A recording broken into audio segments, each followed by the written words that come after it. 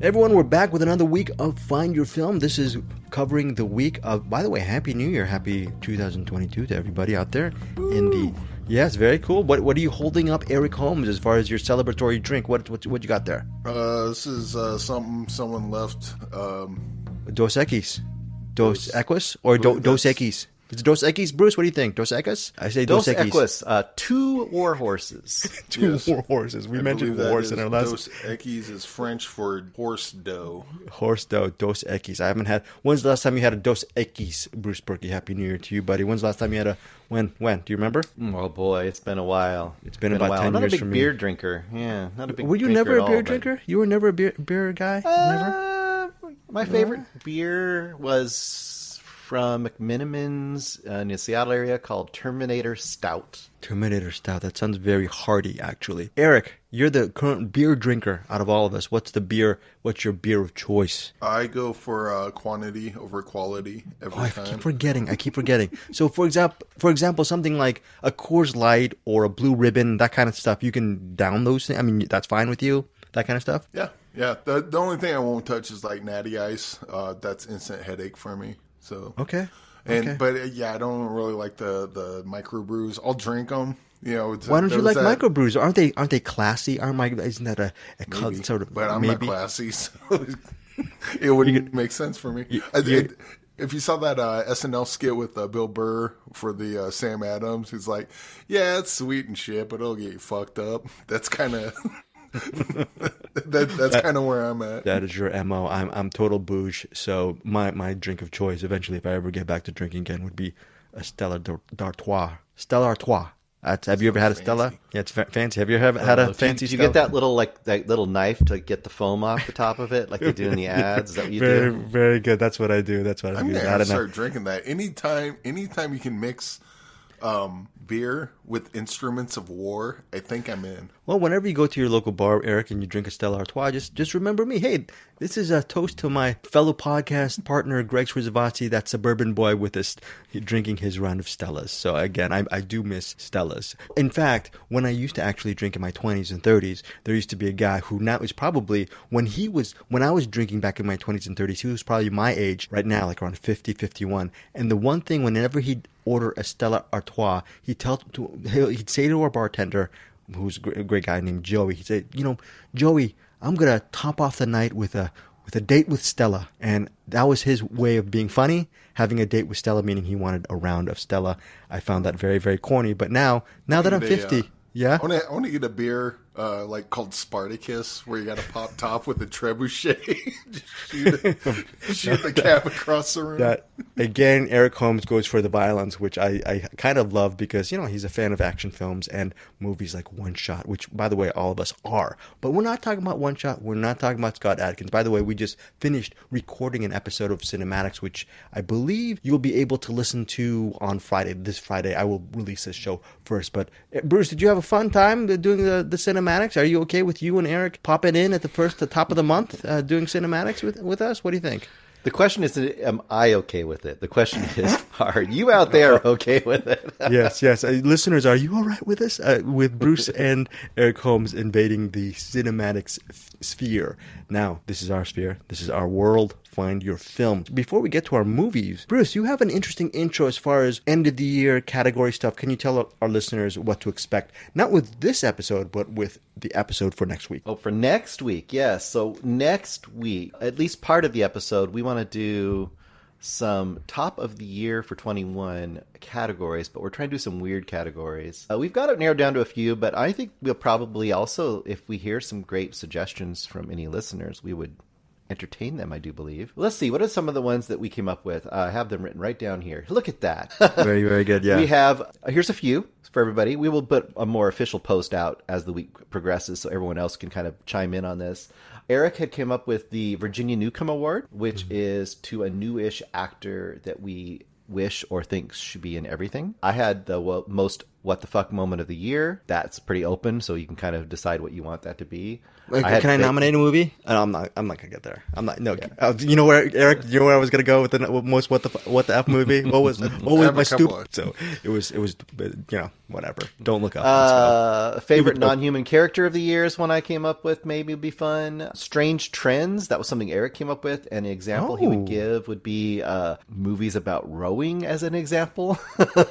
I thought one that might be fun would be a movie that each of us thinks a rewatch might make us like better. Oh, very, very good. I have a category. How about worst movie set in a bar that will make you want to start drinking? That's for next year. That's for this year. That's not for 21. The other one that... Oh, yeah, this is a great one. And we'll leave it at this, and then we can put the official list up. But the one that Eric came up with I thought was really good, which was a movie that we liked or whatever, and we think that, like, say, Bruce must be high to have liked that movie. Oh, okay, very good, very good. Yes. And then the other one is like, well, of course, he's very right about that movie. So there could be a couple different versions of each of those. So that was really funny. Okay, so those are some of the categories we'll be launching for next week for sort of a year-end list for Find Your Film. But right now, for this specific week, we have a couple of big movies to talk about. We also have one of Bruce's all-time favorite movies. I mean, not all-time, but one of his favorite movies from 2021 that Eric Holmes and I finally got to, which we're excited to talk about. But first, let us talk about a movie that's currently streaming on Netflix. It's set in, I believe, Bruce, you were saying it's set in Greece. It's called The Lost Daughter. Olivia Colman from so many great movies. We're thinking movies like The Father, The Favorite. She's a very wonderful, wonderful actress, okay, and just top of the game. She is vacationing in Greece. She's she's a professor, right? Professor, literary, kind of a professor type. Yeah, literary professor. I think she does lots of translations, I believe. Translations of literary works. Yeah. Okay, and this movie is, I believe, directed by and penned by Maggie. I don't know if it's penned by Maggie Gyllenhaal. Yeah. Let me look it up. It's written and directed by her. Very good. Yeah, it's a written adaptation of a novel by her. Okay, I believe it's Elena Ferrante or whatever. But The Lost Daughter, very interesting. So she's vacationing in Greece. She has a past regarding her two daughters. It's set in modern day, I guess in her time and Olivia Colman's time. Jessie Buckley, who we all know from, what are some movies that we know her from? Beast, and what else? Bruce Wild Rose, we know her from Wild Rose as well. Wild Rose, I'm Thinking of Ending Things. Right, so many great movies. Okay, so she's in this playing the younger version of Olivia Colman's character. So we actually get to see her in the present day and back in the past when she is dealing with her soulmate and her two kids. So that is a premise. And also Dakota Johnson stars in the present day as a woman who is pretty much stressed out, just taking care of her own daughter. And Dakota Johnson's character, she's part of a whole just throng of people who are well-to-do people vacationing in Greece, and their money and their noisy people, and they're just vacationers and who are pretty much entitled. But that's really interesting. It's about their relationship with Olivia Colman's character as well. That is The Lost Daughter. There's a lot of mystery to it. It's interesting, but our Cinematics Facebook group member was Ken Cunningham. He was mentioning that he found it to be very off-putting, the character of Olivia Colman to be off-putting. It's a very unpleasant watch for The Lost Daughter. I'm wondering if it's an unpleasant watch, does it make it for a very interesting or maybe a bad viewing experience? Eric Holmes, I'd like to hear your thoughts first and foremost regarding The Lost Daughter. Again, now streaming on Netflix. First of all, I kind of like this for the most part. It was I had that so Olivia Colman, you could tell that there was something going on with her daughters. As far as I could tell, they were not a part of her life, and how, whether or not they're gone or maybe something happened to them, I didn't know. But I figure there was some bit. This is a movie about bad parents. Her character either messed up and put her kids in danger, or maybe she just left her kids, or you don't know till like later on. And even then, it seems kind of ambiguous what exactly happened. At least I didn't catch on what actually happened with them. But it's her character kind of lamenting about that. She sees Dakota Johnson's character and how she treats her daughter, and she sees herself in that, and she doesn't like it. And so she kind of tries to get in there sometimes, but doesn't want to overstep her bounds. This is a pretty good, like, kind of character study sort of thing. I don't think the ending stuck the landing, at least not for me. The ending got really confusing for me, but everything leading up to that was really good. Of course, Olivia Colman is great. Jeff Buckley is much better actor than he is a singer. Very good. Jeff Buckley is dead, yes. Jeff Buckley. 27 years young. That's got to be tough. I've been watching the Necrogoblicon interviews, and anyway, yeah, this is a pretty good movie. Probably not, for everyone, but this is, and it was written and directed by Maggie Gyllenhaal. And which is really impressive because had I not known that going in, that would not be something that would have immediately popped at me. I'm like, oh, who did this? It seems like maybe like a Jane Campion type movie, And so, yeah, good on Maggie Gyllenhaal for the ending. Didn't stick the landing for me, but as far as the rest of the movie goes, I thought she knocked it out of the park. And what rating do you give this movie out of 5 stars? This probably be like a 3.5, 4. Probably 4. This could have been like a 4.5. If the ending really drove it home and stuck the landing, I think this could have been like 4.5 star movie for me. As it is, probably 4 stars. Good, that's a good one. I did like Peter Sarsgaard. He's married to Maggie Gyllenhaal, and I appreciated that he had a sex scene with Jeff Buckley. Jesse I was trying not to say Jeff Buckley because I messed myself up already. Buckley. Come on, that's what you were thinking. Look, Peter Sarsgaard. He's a good actor. He's not I don't think he's very bright. If I'm married and my wife says, no, go ahead, it's cool, you can do this sex scene, I'm like, you're not going to get me with those trick questions. Very, very good. Very, very but good. Yeah, this is a good movie. It's a real bummer for sure, but that's kind of part and parcel with a movie like this. So if you're in for that, go for it. And it's on Netflix, so that's the cool thing about movies on streaming is you can get in there, do half hour, and if you're not feeling it, just watch Being the Ricardos again. Okay. Oh yeah, definitely watch Being the Ricardos. We love that. Oh, well, Bruce does not. I mean, he kind of you didn't like the Ricardos that much at all, but I did. Did you like the Ricardos? Yeah. Yeah. You were. It was. Well, yeah, you could watch you can watch. Streaming is great. You can watch The Lost Daughter on Netflix. You can watch Being the Ricardos, I believe, on Amazon Prime Video, or you could absolutely not watch The Tender Bar, which comes out Friday, January 7th. And we do not see the Tender Bar. I give my full review on this week's Cinematics podcast. Now, Bruce, we're not talking about The Tender Bar. The Lost Daughter. Give 4 stars from Eric Holmes. Where do you land on this movie? I really like this movie. I think this movie did for me what I think The Power of the Dog did for a lot of other people. Both movies have a really hard to access story for a lot of people. Both movies have some very unlikable characters. I feel like this movie did a lot more into getting me into the world of the unlikable character. Whether I agreed with their reasons for being the way they were, I felt like I understood them better in this movie. What I really enjoyed, first of all, I think it's kind of a shame that Olivia Colman gets to be on the poster and Jesse Buckley doesn't, because I believe they're pretty much equally impressive in this movie and have about equal amount of, maybe not quite equal. Maybe it's like Olivia 60% and Jesse 40%. Yeah, I think it's even closer, to half and half. I mean, 6. Yeah. But I think to understand, so one of the things I really like about this movie is it has these incredible awkward situations, and it continues to show this Lita, Olivia Colman / Jesse Buckley's character, or Jeff Buckley. It continues to show that character in these really awkward situations where she continues to make choices that are like, they could be said as bad, they could be said as very wrong, they could be said as kind of asshole-ish. A perfect example. Early on, you just don't know much about what's going on. She's just kind of enjoying her beach life. She's taking this summer vacation in Greece, and she's got her little spot on the beach, and she's laying out there enjoying it. And you're getting a little bit of reminiscence, but you're not really sure like what's going on yet in this story. And then in comes the swarm of this family, right? It's like the Housewives of New Jersey's family, like just comes into the beach and just starts knocking over chairs and taking over the whole beach.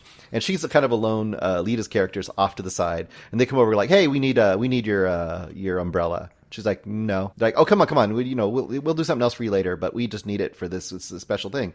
She's like, "No, I'm not going to give you my umbrella." And that's like the first time, and you're like, okay, this character is a little different. She's a little antisocial. I don't quite see what she's doing. And she continues to make choices. We're not going to talk about it, but there's an inciting incident. There's something she does. She ends up with an object And that object is an inciting incident and a crux of a lot of tension in this movie and tells you a whole lot about her character. And even within that, she does things with that object. Was the missing object the script for the tender bar? Because I couldn't find it when I was watching the movie. Yeah, maybe. Sorry. I'm guessing that the missing object was more interesting than the tender bar. I'm guessing. It was. There's a lot of great. I think there's a lot of great standalone scenes in here. And someone complained that she might be almost as big of a villain as Daniel Plainview. Yeah. Yes. And equally, I think she has some great moments in this movie. There's a moment in a theater where she's trying to watch a movie, and the whole time I'm like, "Oh God, no, just stop!" It's so good. Look, can we say in the theater? I'm with her 100%. No, right. But you also know, like, you're just like, okay, no, okay, oh no, now you're going, you're going to go talk to the manager. Oh shit. Okay, let's just keep it going. Okay, so that was Ken Cunningham's comment on Daniel Plainview and There Will Be Blood and Uncomfortable Character. There is a barrier of entry to The Lost Daughter. The barrier of entry is what you just said, that you, Bruce, and all three of us really enjoyed the uncomfortable situations. This is a character that is very unlikable. But it's not even that. Lita, she's not just unlikable, she is socially inept in so many ways that these uncomfortable scenes can make some viewers say, I'm checking out of this movie. This is just so uncomfortable and I don't like watching this. There is a sequence with her and Ed Harris's character. Ed Harris is the sort of the groundskeeper or the caretaker of the villa or the complex she's staying at.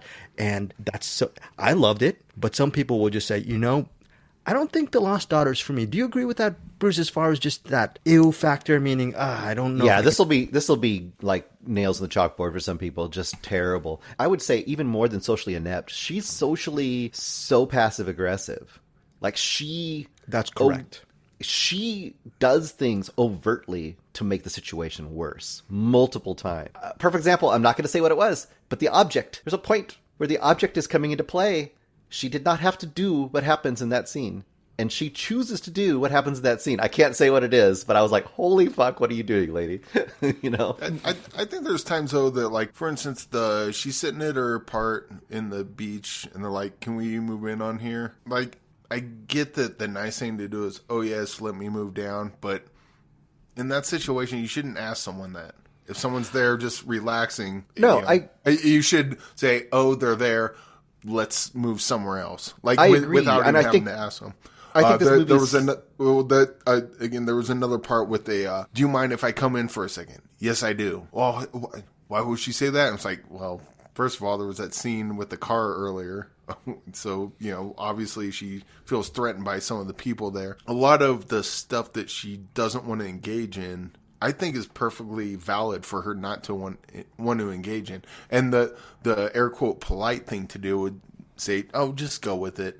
But, good point. I don't think people should have to all the time. And I think it's incumbent on the other people. If you're going to force yourself into someone else's life like that, you should be respectful enough to say they could say no, and if they say no, that's fine, because without that, we end up with rape.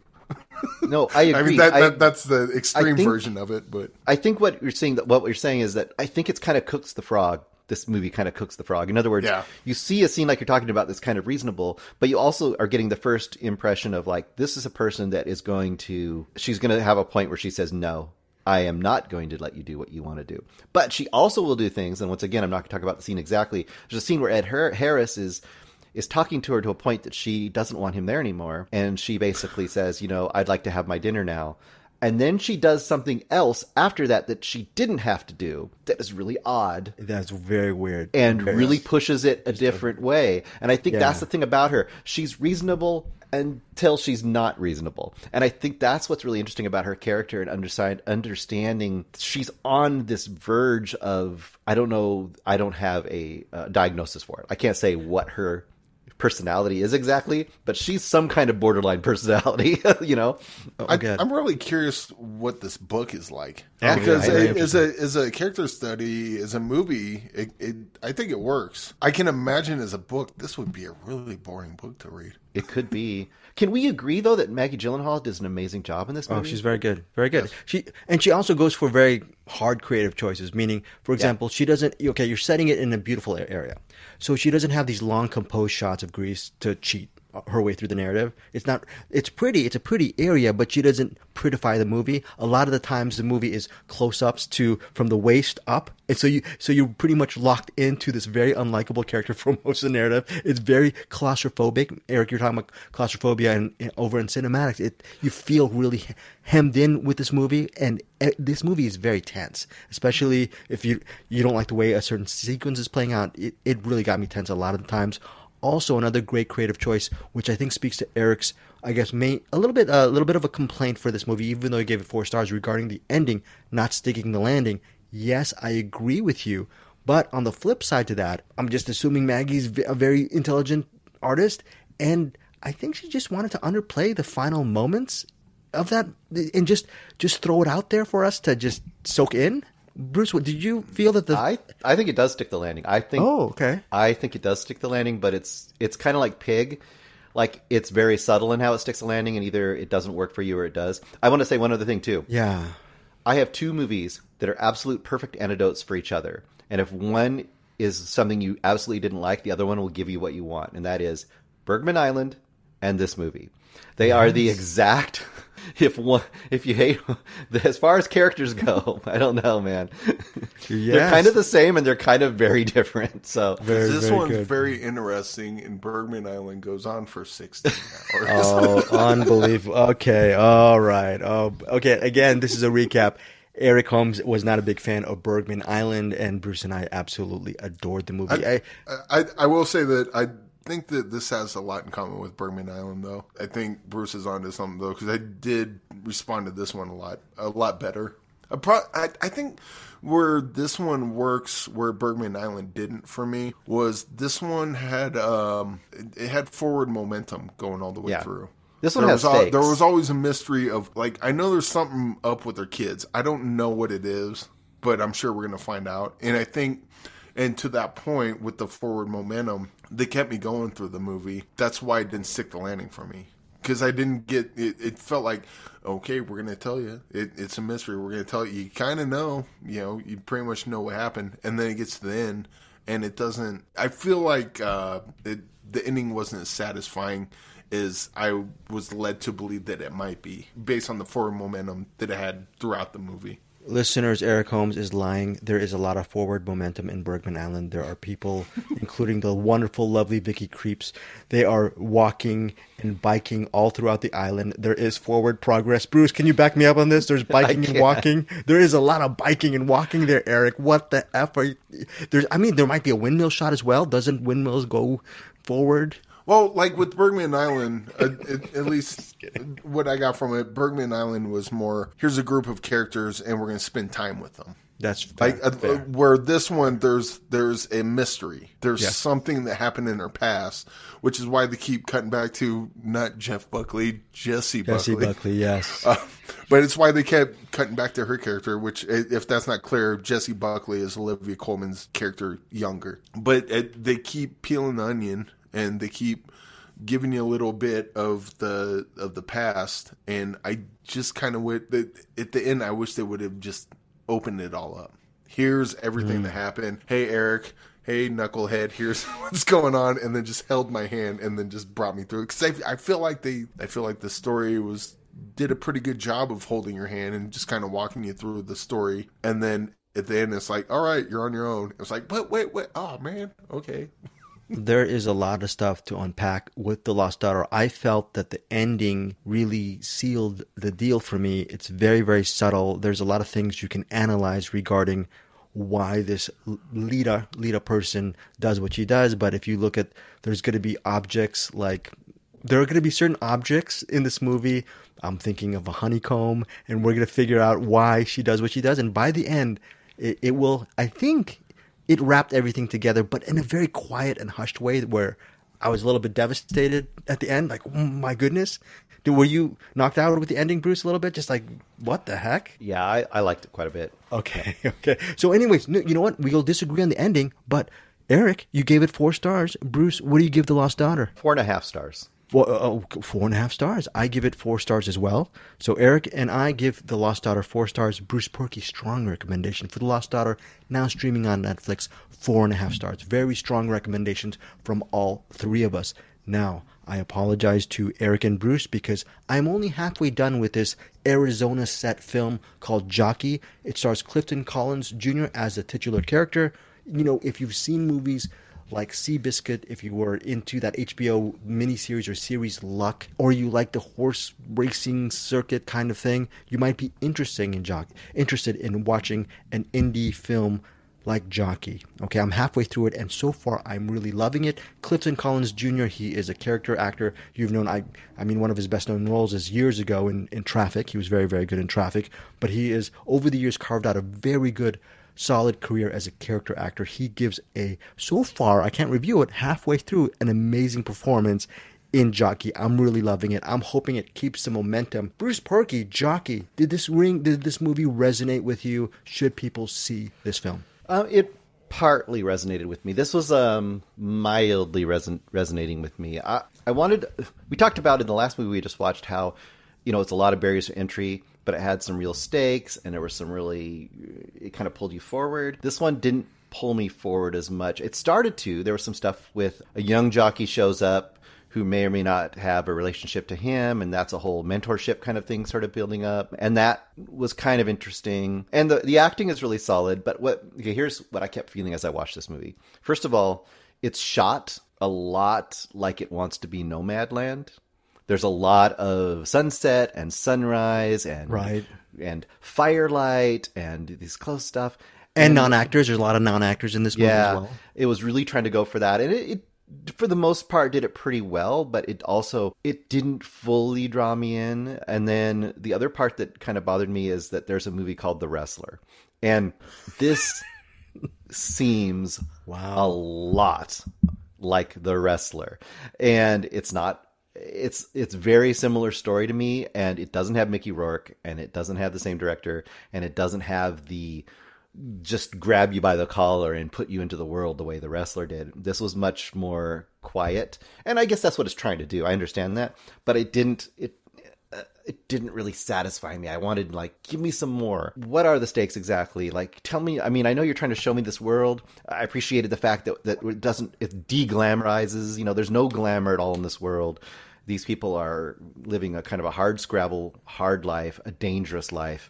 But I never really felt it. Or the writer. That's another one. You talk about, talk about Chloe Zhao or Zha.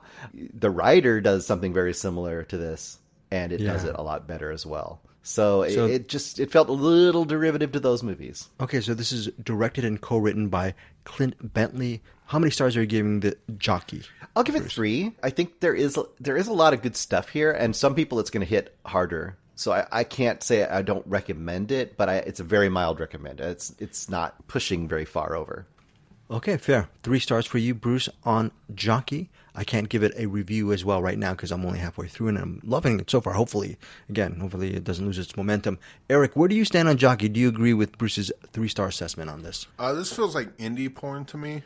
The the story that's kind of whatever, definitely shades of The Wrestler or The Mustang or Sound of Metal, but it doesn't. It feels more like it's trying to be those movies. With Sound of Metal, for example, I got the sense that the filmmakers, they had an idea or they had a tone they wanted to set.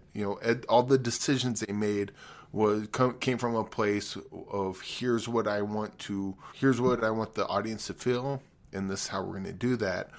This one felt like, Sound of Metal was good. How did they make that? And then they went through the Sound of Metal checklist and then just did all the things in Sound of Metal, or did all the things in The Wrestler, or did all the things in The Mustang. And it kind of came off as cynical. I don't want to say cash grab because it's not a movie that would be... if you're going to do a cash grab, you don't do this type of movie. But you know what I'm talking about. It's like, we're going to do that indie movie thing. And so we'll do a story about a jockey and do all the indie movie stuff that indie movies do. And this sucks to say because I love Clifton Collins Jr. He's great in everything. He was the best part of Once Upon a Time in Hollywood, and he was in it for 5 seconds, and he just sat on that horse brilliantly. And I love him as Tack. I love him in Super Troopers 2. I love him in 999. I love Clifton Collins Jr. in he's everything. great in 999. Love him in 999, yeah. Oh, yeah. So to see, he's in this movie called Jockey, and he's the main guy. This is like, I should have been all over this. And I was, because I love watching Clifton Collins Jr. If this is cast with anyone else, I don't care about this movie. So that's kind of where I'm sitting on this. And God, this really sucks. I really want Clifton Collins Jr. to have a movie like this, but I want him to be in a movie like this that has a little more to say, that has a little more art to it. It's something that you do the indie score soundtrack, you do the indie, we're just going to look at someone staring at a wall forever. We're going to listen to the kids screaming in the background for, There you go, yeah. But this one feels like a by the numbers indie for indie's sake, and I didn't like it. And I especially didn't like it because Clifton Collins Jr. deserves better than this. He's one of our greatest actors we have. Probably one of the most underrated actors. Hopefully he wins the Virginia Newcomb Award, but he's not that newish. He's been around for a while. What would you give this? For Clifton Collins Jr., I give it 3 stars, but the movie itself, probably 1.5 stars. 1.5 stars from Eric Holmes for Jockey and 3 stars for Bruce. Bruce gives it a mild recommend. Eric does not recommend this movie, but if you're a Clifton Collins Jr. fan, you might be able... a mild recommend from Eric, but overall... Yeah, Clifton Collins Jr. is what got me through this movie, because I love him that much, but on one hand, I'm like, cool, I get to watch Clifton Collins Jr. for 2 hours. On the other hand, I'm kind of depressed. I'm like, come on, dude. He deserves better than this. It's just someone... I so wish I finished this movie. I so wish I finished it. Finish it and rewind it next week. I need more Paul Thomas Anderson or Quentin Tarantino to have a movie starring... I need a director on that level to give Clifton Collins Jr. the movie he deserves. Okay, so that is Jockey, and that is 3 stars from Bruce Perky, 1.5 stars from Eric Holmes. Our final featured review this week is actually a movie rewind that Eric Holmes and I are doing because it is one of Bruce Perky's favorite films of 2021. This movie is vicious fun, and it centers on this guy named Joel, and he's a horror film writer kind of dude. The movie's, I believe, set in the 1980s. He's really jonesing for his roommate, really cute roommate. She just went on a date with some dude who's a bit of a, pretty much of a D-bag, but he's an interesting D-bag, and that's, girls like bad guys, and he's a bad boy. So what happens one night is after the date, he's a little bit jealous. He decides to follow this bad boy into some kind of nondescript Chinese restaurant on the other side of town. He starts chatting him up. He starts drinking. He starts trying to show that dude that he's a man. He's a man's man. He ends up getting drunk and passing out. When he wakes up in the Chinese restaurant, he sees a bunch of just several individuals around a circle talking about stuff. And he's wondering, is it some kind of addiction group, AAA kind of situation? This Joel, this film writer, this film critic, whatever, he realizes it's not a AA and alcohol. How much of an alcoholic are you? You go to AAA. I go AAA with my car, and I was thinking of flat tires and whatnot. But no, this is not a self-help thing. It's in a way a self-help thing, but it's a self-help for people who are serial killers. So he's actually in a room with a whole bunch of serial killers. Each killer has his own way of killing. There's also a woman here named Carrie, played by Amber Goldfarb. She is also one of the killers, one of an actor that Bruce really loves, Julian Richings. He plays a guy named Fritz. He's another one of the killers. Really interesting movie. Again, Bruce will talk about why it's one of his favorite films of 2021. Vicious Fun is available for streaming currently on Shudder. Eric Holmes, your judgment on this movie. Was it worth your time? This was, I think Vicious Fun is a appropriate title for this one. This is not my favorite movie, but I had fun with it. Looking for Killers Anonymous. It was kind of a lesser version of that. Although I think the setup to this was a little better. The guy just kind of wandered into a den of assassins. But I think Killers Anonymous where the setup of this one is better. I think Killers Anonymous as a movie, I think, is a lot funner and works a little better. But they're both kind of comparable. In fact, you do a double feature with this and Killers Anonymous, I think you'd have a pretty good night for the most part. Yeah, there's not much to say about it. It's just kind of a fun romp. Don't think too hard about it, and have some fun with it. There's some silly parts. Silly parts. The entire movie's silly. Yeah. So there's no silly parts. The movie is the silly parts, but And I think Andrew Martin really liked this one, and I kind of see why. And in fact, they probably should have cast Andrew Martin as the main character in this. Right? He would be awesome in this movie. He would be good. He would be good as a lead. So when they do remake, when they do Vicious Fun 2. Oh, Vicious Fun 2. Filmmakers, check out Andrew Watch's movies and cast him in the sequel because he would crush this role. Yeah. How many stars do you give Vicious Fun, Eric? This is probably a 3-star movie. I think for, depending on what your take is, I could see people will be like, oh, this is the greatest movie I've seen this year. And other people would watch this go, what the fuck is this shit? Like, not for me. But I think 3 stars is about fair. Fair. It's fun. It does what it does, and it does it well. And you can have a lot of fun with it. So Vicious Fun. Saw this as well. Directed by Cody Callahan. Story by Cody Callahan. He's also one of the writers of Vicious Fun. Yeah, I've also seen Killers Anonymous. I really enjoyed that movie as well. Here's the thing where I disagree with you a little bit, slightly, because Killers Anonymous to me is a 4-star film. This movie to me is 4.5 because it's just, I saw this movie as a really cool comedy. It's really funny. It's a really funny movie. Evan Marsh plays the lead character, Joel. And Joel, I mean, I hate to mention this guy's name because obviously it's not a good name to mention in this time, in this climate, but he's sort of a younger version of Woody Allen. He's neurotic. He really likes a girl. He's very, very cool. And then he gets to meet this girl played by Amber Goldfarb. She's Carrie. She's attractive. She's steadfast, she's focused, but she's also a serial killer. So he spends most of the movie, he's essentially the Woody Allen-ish damsel in distress trying to actually tag along with Carrie while they are ultimately trying to survive the night and actually ultimately tangle with the other serial killers in Vicious Fun. Also, another good thing about this is each of these characters in Vicious Fun, all the other killers are distinct personalities and they have an interesting way of killing as well.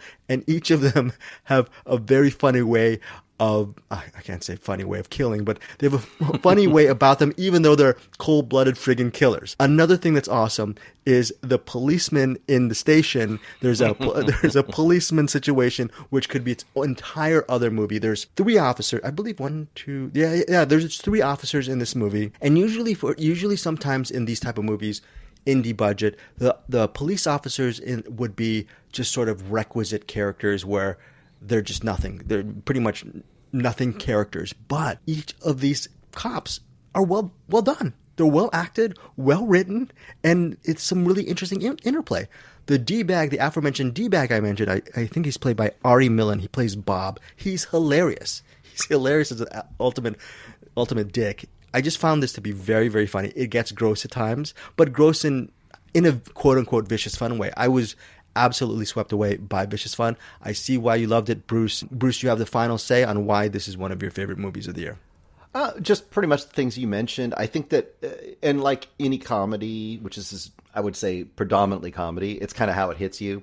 It is silly, but it's my kind of silly. I really enjoyed it. And I think this is also one of those expectation kind of movies too, right? Like I went in this going like, I don't know what this movie is and whatever. So it surprised me. So if someone tells you like, this is the greatest movie ever, I can see you also kind of being like, oh, it's fine, But it really just hit me in the right moment. And sometimes you just kind of need a movie like this to be an antidote to the heavy movies like we just been talking about, like The Lost Daughter or something like that. You're watching all these artistic movies, which we love.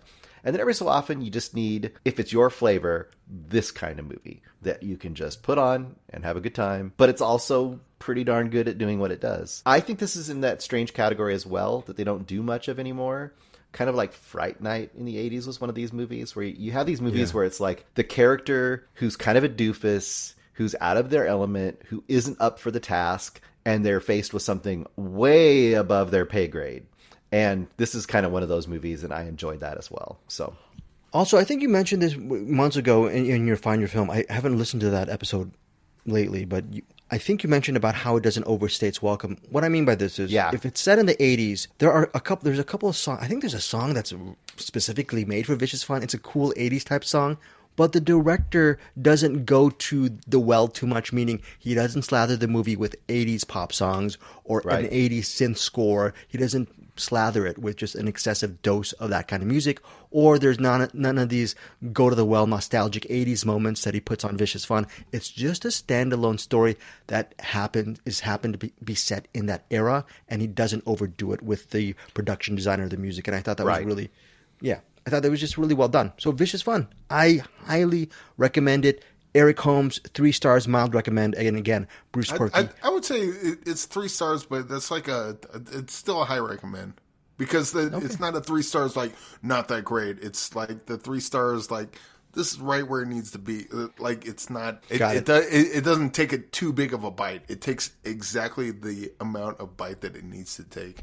And I think this is the kind of movie, if people are listening to us and it sounds like it's not their cup of tea, it won't be their cup of tea. Yeah. And if it sounds like it is their cup of tea, they'll probably be like, oh, that was cool. You know what I mean? Like, I don't think this is going to mislead anybody either. So yeah, I guess all around, solid recommends for Vicious Fun. Again, one of Bruce's top 10. And that is our featured reviews for this week. We have some recommendations. Eric, let's lead off with you regarding your pick. You have a couple. I forget. I don't have the From the Depths. From the Depths. You have From the Depths or...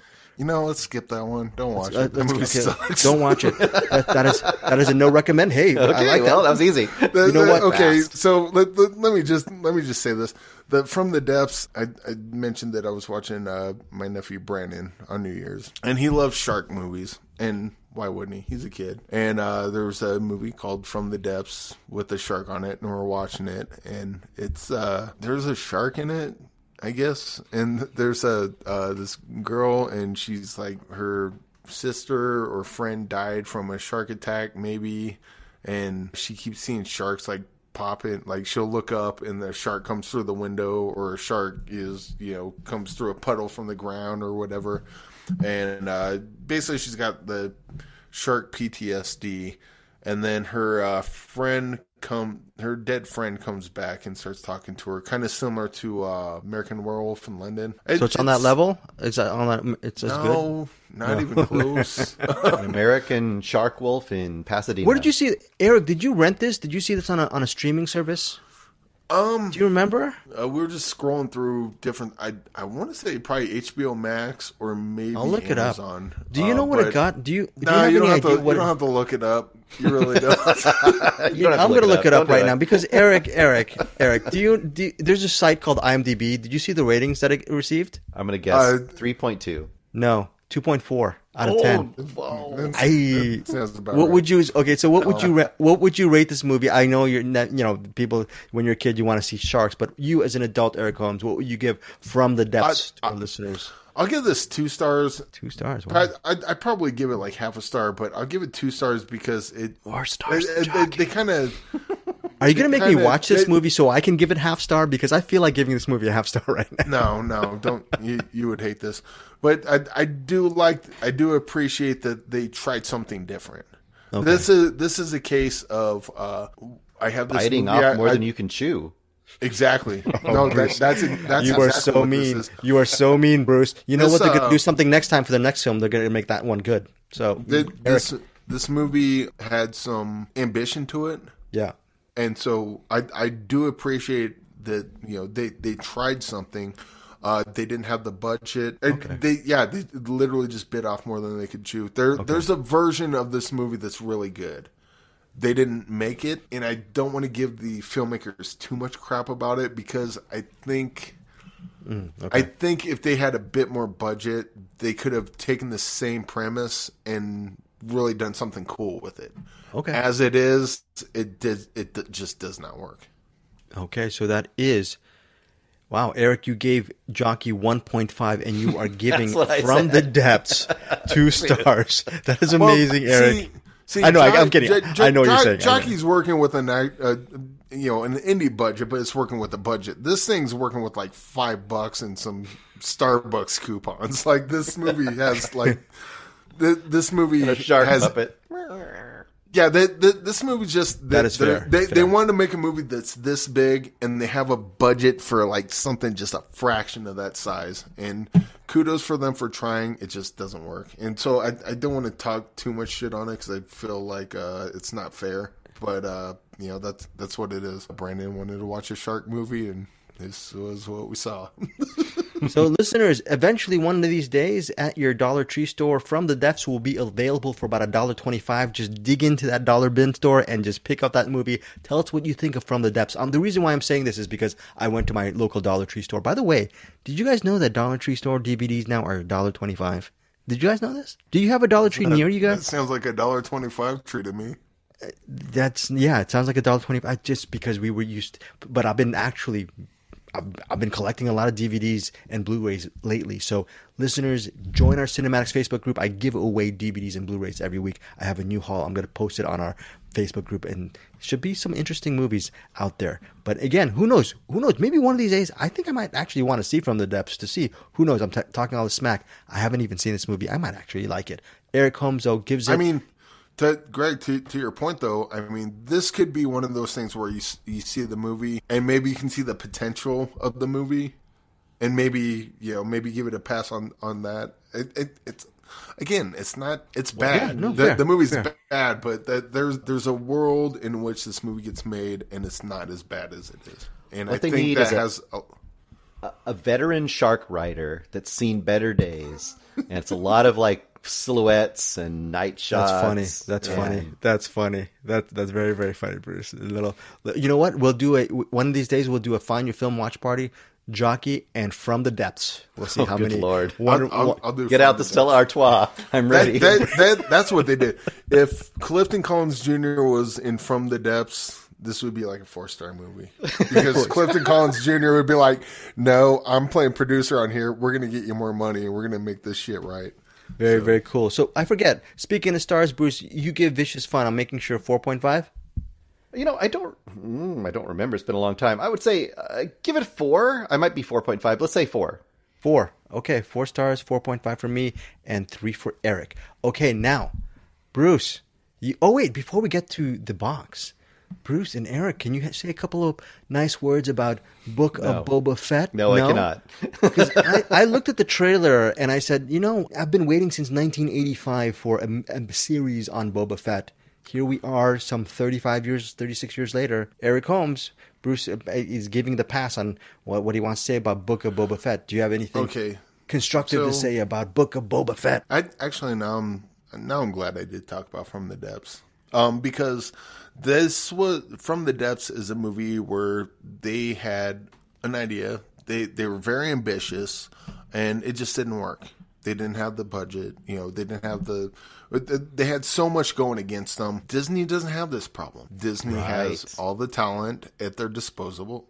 They have all the money at their disposal, and they have to stretch a half-hour story out into 18 episodes or however many episodes it end up going to be.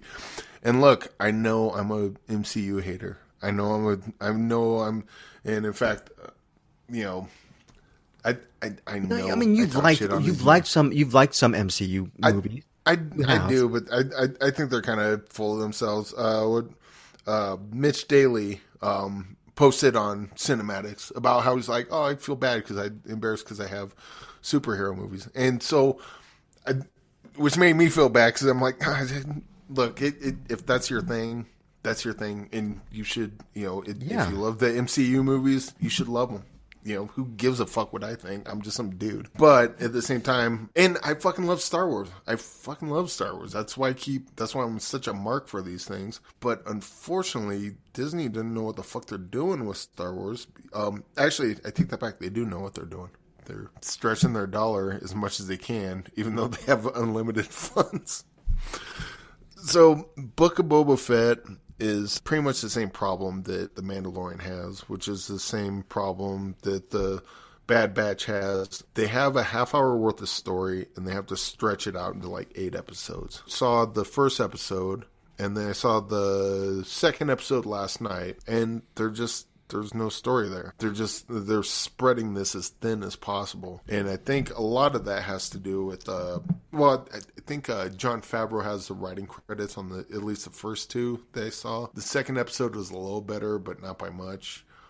Dave Filoni, I think I'm not a fan of Dave Filoni at all. I know a lot of Star Wars fans think he's the greatest thing since ever, and whatever, I don't get it. He knows what a who's a fat is. You know, he knows all the Star Wars nerd shit. But here's the thing: just because you know details about what you got some character in the background, just because you know their name doesn't mean you know how to tell a story. And Dave Filoni does not know how to tell a story. He knows how to do fan service. He knows how to tie things together, which seems to be the rule for Disney stuff with MCU and Star Wars. We've got to tie it all together. It's like, tell a story. How about that? Tell a story. I heard someone mention that, I'm so glad that Star Wars finally, they're doing series because you can get into the characters more. And that would be a great argument if that's what they did, but they don't do that. They take a half-hour story and spread it out into 6 hours. That's not character development. That's called spinning your wheels. And I'm really disappointed with how they're treating Star Wars, but I'm not Disney. I don't make these decisions.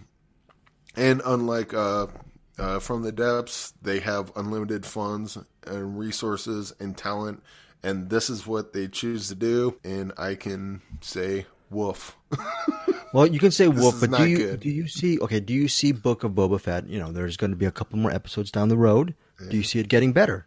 I mean, it has to eventually, but that doesn't excuse the fact that they're taking 8 episodes to tell a story that, I don't know, they've only come out with 2, blah, blah, blah. If it's anything like Mandalorian, that thing where Luke Skywalker shows up then, that should have been the end of the first season. I think I mentioned somewhere, someone was like, it gets really good in season 3. I'm like, yeah, are you gonna read my screenplay? It gets really good at page 130 on the third screenplay. No, you're not. You're gonna read 10 pages saying, Eric, this is going nowhere. Let's pick it up. Unless I'm writing Star Wars, then for some reason it gets a pass, and I don't understand why. So, Book of Boba Fett, half star. Do better. Wow, half star for Eric Holmes. And Bruce, you want to echo a little bit, even though you don't want to say too much about it? Do you echo? Yeah, I won't say too much about it. I'll just say my biggest disappointment, and I pretty much agree with everything he says. I think there's a lot of really dumb stuff in the first episode that I watched. I mean, just doesn't make any sense within the world it's giving you. But the biggest problem I have, why do we have to tie everything back into the same characters we already know? I mean, why? You've got this giant universe that you've created, and you've got this budget, and why not expand the universe with new characters and new situations and new worlds and new creatures? And sure, there could be some relation to stuff we've seen before, but you could make a whole new story that would be interesting and would spark people's minds the way the original ones did. And you don't do it. You know what sucks most about the Disney Star Wars stuff, and just Disney Marvel, just Disney in general, is public domain should be a thing. I get that Disney paid billions of dollars for the Star Wars property. I don't know how much they paid for Marvel. Probably less, since Marvel was in a predicament. There's some cool stories that can be told with these. There's cool comic books. There's cool movies. There's cool lots of things. Put this shit in public domain. Well, and they're vampires are in public domain. They have been for a while. And how many cool vampire stuff have we gotten? How many cool werewolf stuff? How many cool... probably not so much Peter Pan, but like there's stuff that's in public domain, and anyone can take it and do interesting things with it. But since Star Wars could be one of those things, I think it should be. Marvel, just comic books in general, like Superman should absolutely be in public domain by now. Batman should be in public domain by now. A lot of these comic book stuff should be in public domain by now, but are instead held captive by the Disney and the Warner Brothers, and they're doing fucking bullshit with them. So fuck them. I'm gonna talk shit on them. Because it's just intensely safe. It's safe, and it's just that's what you're frustrated with, the safeness of it, and how it's just lowest common denominator with the biggest possible budget, and they could do anything, and they're not even doing. Not even doing a little bit daring. at all. There should be like 100 different people doing Superman movies and doing 100 different versions and 100 different takes on that Superman character and expanding that character to almost to the point where Superman's not even recognizable. But, Superman becomes Frankenstein or Superman becomes Wolfman or, And they've done those kind of things in the comic books. Yeah, but they can't do that with movies because, there's the movie studios holding them captive and they'll probably do it for hundreds of years. Yeah, just put this shit on public domain because Disney doesn't know what the fuck they're doing. Yeah, they got it right once with The Last Jedi, and then the fans started crying about it, and then they said, "Nope, we're staying safe. We're gonna be boring." By the way, Disney, I love you. I love you guys, Disney. Keep on sending me the screening links. I'm a huge Disney proponent. I'm a streamliner and storyteller. Mr. Filoni, you're the man. I love you, man. I'm going to watch Book of Boba Fett, and next week for the rewind, I'm going to give it a forward 5-star review. So don't worry. That's always checks in the mail. Let me also be because what I mentioned with Mitch Daly, there are people that disagree with me. There are people that eat these up. There are people that love these. There are people that would watch these things, and these are in their top movies or TV shows of the year, and you're not wrong. Yep. These are just things that I'm frustrated by. So I really felt bad about that. Mitch Daly feeling embarrassed about that because I have a problem with Disney and how they run things and how they're kind of a monolith. These things do work for a lot of people, and that's fine. You don't have to adjust your taste based on what we think. We're dudes. Yeah, exactly. And we're all dudes. Even the ladies are dudes. I'm a dude. Right. You're a dude. He's a dude. We're all dudes. We're all dudes. Eric, thank you for your revolutionary take on public domain and your stance against Disney. Disney, by the way, I love you guys. I love monoliths. Just trickle some of that money down for me. I'm okay. Don't worry about Eric. Eric's for the common good. I want, I'm still with crypto. So shower some money down my way. I love Boba Fett. Book of Boba Fett. Bruce, where do you stand on this? Monoliths? Are you pro monolith? I stand on yes. Shower your gold upon Greg. Give him that golden shower on. That's very good. Thank you. But not actual gold, cryptocurrency gold. Cryptocurrency. There gold. You go. Which is cool. Cryptocurrency in this age, it's imaginary. So it's all imaginary anyway. So what's not imaginary? What's not imaginary is the sweet dulcet tones, instrumental tones of Peter Beta and Eric Holmes. What does Pete do every single week like a hard-working musician? Yo, Pete, drop that beat. Who's in the box? Oh, what's in the box? You lie! No! What's in the fucking box? All right, wrapping up, we got the box movies, punk rock attitude with the golden shower reference from Bruce Berkey. What do you got for our pick, courtesy of Brian O'Connell this week? Well, it was a revision. So if you listened last week, I was going to be doing at least Alaskan Nets that was suggested by Brian O'Connell. Yeah. Well, we can only find the main nets. Well, lo and behold, Alaskan Nets is not available yet. I actually reached out to the filmmakers because they've been posting stuff online. And what they're doing is they're touring it. It's a documentary. They're touring it around schools. And they are going to have it available, I think it's in March or February, something like that. So I'm going to keep an eye on them and talk to them. And when it becomes available for screening, we're going to screen that. Who knows, even more maybe. I will tell you, Alaskan Nets sounds interesting. It's about this community of indigenous Alaskan group there and how they have a strong tie to fishing nets and basketball. And there's some kind of a quote there's a quote, this is really amazing, in the trailer, and I'm paraphrasing totally off the top of my head, but it says something like, everyone is expected to be at the high school basketball game every week unless someone in your family member died a couple hours ago. And that's like how strong they take it. Unbelievable. There has to be a death within like the last few hours. Otherwise, you have no excuse not being at the game. So I'm really curious about that movie. Anyway, I said, okay, Brian O'Connell, I don't have a movie to watch. What am I going to watch? He suggested Los Punks, LOS Punks. We Are All We Have from 2016. You can get this. You can rent it. It's on Canopy. It's around. You can find it pretty easily. Directed by Angela Boatwright. This is a great documentary if you like documentaries like the Decline of Western Civilization series. If you ever watched any of those movies, which one of them was punk in the early 80s, and then one of them was metal in the mid 80s, if I remember correctly. And then they did a later one, like in the late 90s, right around the turn of the century, and that was all about punks that were kind of like street punks and kind of that lifestyle. This is all about the backyard punk scene, Lost Punks, in South Central and East LA, especially in the fairly recent, like within the mid to late teens. And it follows a bunch of people within that community and how it's really interesting, like how you have this very, it's a very poor community. It's a lot of crime. There's lots of gang violence. There's all this stuff going on. And a lot of people are finding their identity and a positive outlet in this hardcore punk scene. And a lot of it is about just kind of creating these backyard venues. So it'll be like Saturday night, we're going to have a concert in this person's backyard, literally in someone's backyard.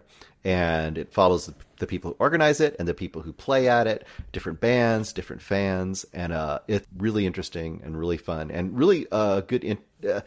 Just kind of. Do you get to know the people? Like, does it center on? Oh, okay. Yeah, it centers on the people a lot, and it also gives you a good picture of what the concerts are like and what the scene is like and what the music's like. And for me, I really got that feel of anyone who's been in that kind of independent underground music scene. I know Eric's had some experience there too. It really attracts like misfits, people that are outside of the norms of society, and you feel that kind of. And it's not all good. There's bad everywhere, but it's like an escape.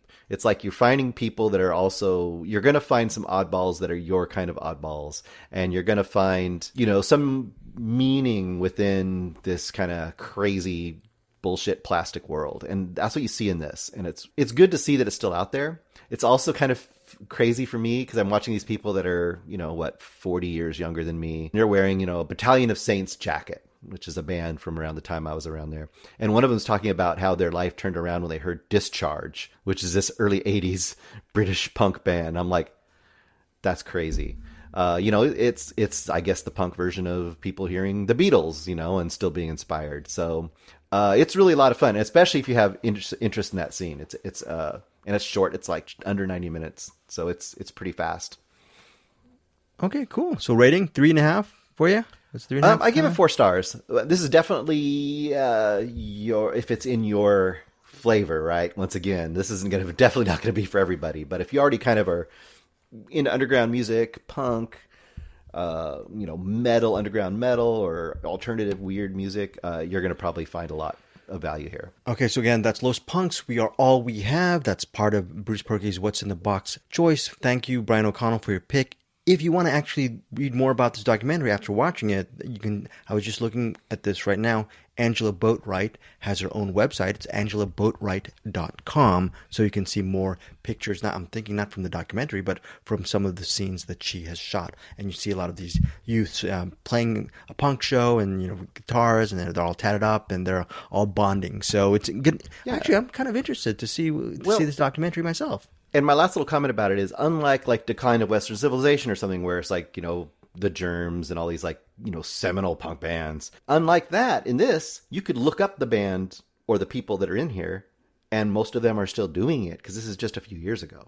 So this is way more like, pertinent as far as like actual reality to see that like, oh, wow, you could literally go see them this weekend. One of these bands playing in someone's yard. So that sounds pretty cool, actually. That is very, very, that's a great choice, actually, from Brian O'Connell. Eric, you have anything to say about Los Punks? Is that something you might want to see down the road? You watch so many movies every week. Perhaps. Was this the one that you were in, Bruce? Or was that something else? Oh, no, that was, you're talking about the thing I posted last week? No, that's a Melvins documentary. There's like a half-second shot of me and my brother standing watching the Melvins in like 1984 or something. You hear that, Greg? We got a movie star on our podcast. Movie star Bruce Perky in that Melvins documentary. And if you blink, you will miss it. Literally. Don't you have an interview on Rustomeyer on your YouTube channel with who knows who on your channel, Bruce? Yeah, with Melvins. Yeah, I have an interview with them, backstage interview with those guys. Okay, so you can check. 2012 or something. Yeah. Oh, very cool. You can check that out on Bruce Perky's YouTube channel, Rustomeyer. Bruce is so busy. He's doing the Find Your Film. He's doing so much stuff. He hasn't had time to actually do stuff on his YouTube channel. When are you going to get back to it? Do you ever have any time to do it? I don't know. Whenever I get inspired. Maybe if the pandemic puts me in the house for another 3 months straight, I'll go back to doing it. Hopefully. The Find Your Film monolith ripped them away from Rustomeyer. It pulled me away. It drew me back in like a gang. gangsters. How much of a hypocrite am I? Just talking shit on Disney. Oh, look, I just got a post. I just got an email from Disney there because we've been so nice to the show and they've been sending us screening links. They're going to send me and Bruce Perky a It's a Small World wonderful cake sent to both of us, and no cake for you, Eric Holmes, no cake. They're sending us cake and money. You want cake and money, Bruce? And none for Eric? I don't like cake, so this works out perfectly. Wait a second. Hold on. All kidding aside, you're not a cake person? No, I can't really do sweets. It messes my guts up. Oh, interesting. So like cake, chocolate, like all that. Like pie? Do you like pie? I can do the fruit. If you put too much sugar in it, it just messes me up. Well, you know what? I can do sweets. I can do everything, but I can't do love because you know why? Why, Eric? Because I can't even talk. Because it messes Greg's Asian guts up. Bruce Perky, any final thoughts before? Oh, wait. I always do this every single week. What's in the box? What's in the bleeping box? So, this is the first time in the box are the normal submissions, which I want you to keep sending me. Send me your ideas of a movie that should go in the box with your name. Also have 3 names in the box. Oh, very cool. By the way, you're sending Bruce Perky some movie recommendations for what's in the box. Go email bruceperky@gmail.com or Cinemax Facebook group members. Just, again, it's submissions, not emissions. Yes, and Bruce, if you want to go go into the basement of my shop, Zed's, and be in the box yourself, then you can give me your name. And so far, William Lindis, Peter Beta. Oh, very cool. And Joseph Bridges are actually in the box. And then I've been adding movies to the box as well. Just things that I come up and I think about it like, oh, shoot, I need to see that. So I add it to the box. So what am I picking up? And also, real quick, speaking of box, if you have any Steven Spielberg gems like The Terminal, and you want to send them to care of Anderson Cowan at P.O. Box 570058, Tarzana, California, 91357. Send him Warhorse. He would gladly accept all of that. The BFG, I believe, was one of his favorite movies ever. Ready Player One. Send them all to him. This box movie is not from anybody. This is one that I just saw come up this week. People were talking about it, and I said, I haven't seen that movie, so I'm going to put it in the box. From 2016, Other People, directed by Chris Kelly. Yes, Other People, starring Jesse Plemons, and I believe I forgot the other person's name right now off the top of my head, but it's a very, very interesting movie. Molly Shannon, there you go. Yeah. Molly Shannon. Oh, someone posted that. I saw that. I was going to check that one out. I put it in the box. Hard-hitting movie, Jesse Plemons. So I literally filled a page of suggestions, cut them out, and put them in the box. I'm going to do that every week. This thing's going to be full. So your name getting picked out is pretty rare. So you better get your name in there if you want to be part of the box. Yes, I have this just recurring nightmare that whoever puts their name on the box, like if it's a William Lindis or Peter Beta or Joseph Bridges or maybe someone like a Jeff Basson or whatnot, they'll pick your name out of the box. They'll come in and you guys are gonna go, we like you, Greg. You're off the show. You're out. We're gonna put Jeff Basson in the Greg Rizavasi spot. What do you think? So as long as they don't look up, that'll weigh things in my favor with that. So I'm cool with it. Very, very. Again, don't look up. This is the gift that, in my opinion, keeps on giving. Tell us what you think of this movie, good or bad. It's all good. Like Eric Holmes has been saying all episode. Really, no one's right, no one's wrong. Everyone has opinions. Very, very cool. Yeah. Eric, you wanted to say something. I was going to say, clearly you hate the movie, but we're going to milk this bit for all it's worth. We're gonna milk the Don't Look Up bit for all. You know what, listeners, I want to say this. Please join us on our Cinematics Facebook group because I'm not going to say Bruce is a lowbrow humor. He doesn't do this. And Eric Holmes, he doesn't go for some cheap jokes. I received a really 69. Ever heard true. But again, it's a joke that still works all the time. Yeah. I got a nice present from Netflix. Netflix is always good to us, by the way. Peeking behind the curtain, they send us screening links. They're wonderful. We love them. Some movies of theirs we don't love, but some of them we love. Okay, but they sent me a nice, wonderful Don't Look Up Christmas card, say like season's greetings, and it's supposed to open up. There's supposed to be some Don't Look Up music. I open the thing up and no music comes in. I should be the better person like Eric Holmes, like he was with From the Depths, and just, gently throw it away and recycle it and not mention anything. But no, lo and behold, I put it up, posted the embarrassing faux pas with that card onto the thing and saying this card was defective as the movie. Yes, Eric Holmes. That's low class of me. I hate myself for it. Yes, sir. I could be wrong, but it seems that the Netflix movies that we get screeners for, at least you guys tend to hate them. But the Netflix movies we watch on our own are the ones we like. Pretty much all of us tend to seem to like. Oh yeah, interesting. Or maybe because today it's the Lost Daughter. Right. That's Netflix. We all liked it. We all loved it. It wasn't something we got a screener for. It was just something we all just happened to watch. Oh, right. Interesting. I'd have to go back and check the numbers on that, but yeah, maybe Netflix would be like, you watch that shit on your own, because every time we send you a screener, Eric, are you saying? Except for Eric. Eric likes them. You can send all the Disney shit to Greg. I don't give a fuck. Netflix, you send all the shit to me. I will. Hold the Dark, Being the Ricardos, Don't Look Up. I love all that shit. Tick Tick Boom. Oh no, Tick Tick Boom. I think we like.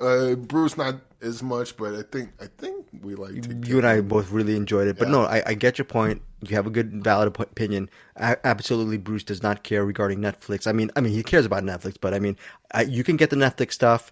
I'll get the Disney stuff. Bruce, what stuff do you want? The Trip came from Netflix. All right, the Trip. There you go. Yeah, the Trip was another really cool thing. They just don't know what they've got. They just don't know what to tell us is good. But by the way, folks, again, one more thing before Happy New Year. We have a bunch of goals for Find Your Film. One of our goals eventually is to cover more Shudder films, because Bruce, that was a ball that you started running with that I think for some inadvertent purpose. I keep getting the screener links and I don't open the emails. We need to cover more Shudder stuff. And whatever you guys want us to cover as far as streaming services, hit us up. Tell us what you think. We should be doing more coverages of. I'm going to stop talking because we're going to finish this recording with some final thoughts from Bruce Berkey. Well, I didn't prepare anything tonight, so I'm just going to look to my left and read off of a poster. His evil brains glow in the dark after exposure to light. Press the back of the head on the bottom, his mouth opens, and the gruesome teeth move forward.